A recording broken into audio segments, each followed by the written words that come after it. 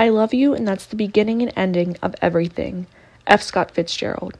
Hello, and welcome back to the Turn Right podcast. This is episode 67. I'm Caitlin, your host. Today, we are going to talk about 5 ways to make a reader fall in love with your characters. Of course, it's February now, and it is the season of love. Even if you aren't in love, I would encourage you to buy yourself that bag of chocolates, drink that red wine, buy yourself the necklace, and just enjoy yourself and celebrate love and life and happiness. But anyway, as I'm venturing further on my current work in progress, it's a little bit more of a voicier novel with a little bit more of a romance arc, and I was just thinking to myself, how do readers fall in love with characters? What makes one character so compelling and so lovable, and what makes another character not so much?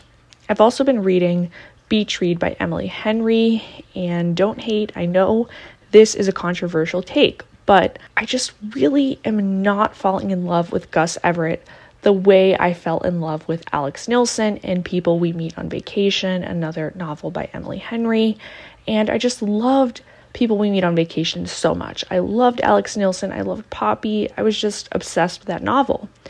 And Beach Read is falling short for me. Even though I still love Emily's style of writing, I still love her humor, but I just don't love Gus. And it really got me thinking. So number 1, you need to introduce the vulnerable parts of your character right up front. Don't hold back. I mean, of course, you shouldn't be like info dumping on the reader this big long backstory in chapters 1 and 2, but hint at it enough that we get that this character has something that makes him vulnerable. I really don't think that was introduced early enough on with Gus. I think the story turns more of a romance and less about the main character, January's development and how she feels about her father's secret life. I think it really pivots from that, which was introduced up front, into this romance novel with her and Gus. But because we didn't hear of Gus's vulnerabilities right up front, I'm having trouble connecting with him and loving him as a character, which is hard because it's sort of turned into this romance novel. So I would not wait. I would introduce these tender parts of the character, his ghost. Why is the character the way he is? What makes him different? What makes him vulnerable? What makes him this human being? I would introduce that as early on as possible so that the connection is strong enough with the reader. Number 2, your character needs a romantic passion. Even if they are this macho, tough guy, if we're reading a romance novel, and even if we're not reading a romance novel and we want to fall in love with the character, he needs to be appealing in this romantic, otherworldly sense. In The Last Patient by Alex Michaelides, I was really rooting for Gabriel and Alicia's relationship. I thought their relationship was very intriguing, and I really liked Gabriel until the very end. He was this artist. He was kind of misunderstood. He connected to Alicia. He listened to her anxieties, and that all made him very appealing. So I think if you can incorporate something like, the main character is a painter of landscapes. The main character reads classic literature and quotes Gatsby. The main character loves dogs and has rescued a puppy. All of these little things add a lot of nuance to the character, and they make us attracted to the character in even a platonic sense. That's something else that fell very flat in me with Gus, is just he, yes, is supposed to be this sarcastic, serious, kind of troubled guy, but I think he would be so much more interesting if he had a contrasting characteristic where maybe he did do one of those things. I will say I have not finished the entire book. I'm only on page 200 or so, there could be a plot twist and this episode could be irrelevant, but I'm speaking up until that point in the novel. Number 3, detail. The character that you're falling in love with must be detailed. We must know everything about him. We must know his backstory, every little interaction he's had, and we must understand him from an end-to-end perspective. That way he'll come alive before our eyes, we'll feel more connected to him, and we'll understand him better. This all leads to a bond that the reader forms with the character. I think this is a problem in a lot of popular fiction, is I don't think we see deep enough into a character's head.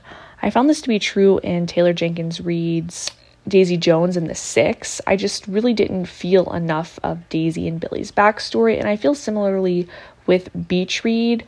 I just don't know enough about Gus, and I'm on page 200. Whereas I feel like really took her time with developing Alex Nilsson, and we really got to hear his backstory and how he and Poppy met, and I feel like it was just a lot more detailed than what we know about Gus. We know that January met Gus at this frat party and they hooked up. And that's really the only thing we know about him at this point in the novel. And to me, it's just so surface level, and it's not enough to really paint this picture of Gus for me. Number 4, a selfless act. We always fall in love with people who are selfless, courageous, good, brave people. And I think the love interest needs to do something selfless. And people may disagree with me and say that a female protagonist doesn't need saving. And I mean, I agree with that. But that's not exactly what I'm saying. You can still have a selfless, gentlemanly, chivalrous character without the message necessarily being the protagonist is too weak to save herself. I think a good example of this is in the Hunger Games when Peeta gives Katniss and her family bread. We know Katniss is this bold, fierce character who can totally hang on her own and defend herself. You know, we see how she goes and gathers food for her family. She's such a badass. But we see this genuinely nice act by Peeta and his family, and we like him for that. And I think that's really important, and I think that was executed really well at the beginning of the novel. Very strategic placement by the author. And number 5, if you want the character to be lovable, they must first be likable. And you might be like, Caitlin, that seems, really just not the best advice. But I think that's really, really important. Again, I'm going to go back to Daisy Jones and the Six and say that Billy and Daisy were just not likable characters, and I couldn't root for them. I just didn't feel it between them. I didn't feel it really between Billy and Camilla either. I just couldn't root for them because they were not likable characters. They had too many bad qualities that outweighed the good. And I think sometimes as writers, we get so wrapped up in creating this perfect character on paper, and the character is either all positive or all negative, or they're all this one way, and we can really picture this distinctive character, this rocker who's addicted to alcohol and drugs. And, on paper, it looks like the right character, but it just doesn't feel right because people are not all bad or all good. And even if the character is supposed to be like dark and macho and bad and twisty, they still need redeemable qualities in them. And there needs to be enough time spent with the character seeing their redeemable qualities that we can like them despite their choices, despite their background, despite whatever they do that really pisses us off. So what do you think? Who are some of the most lovable characters in literature?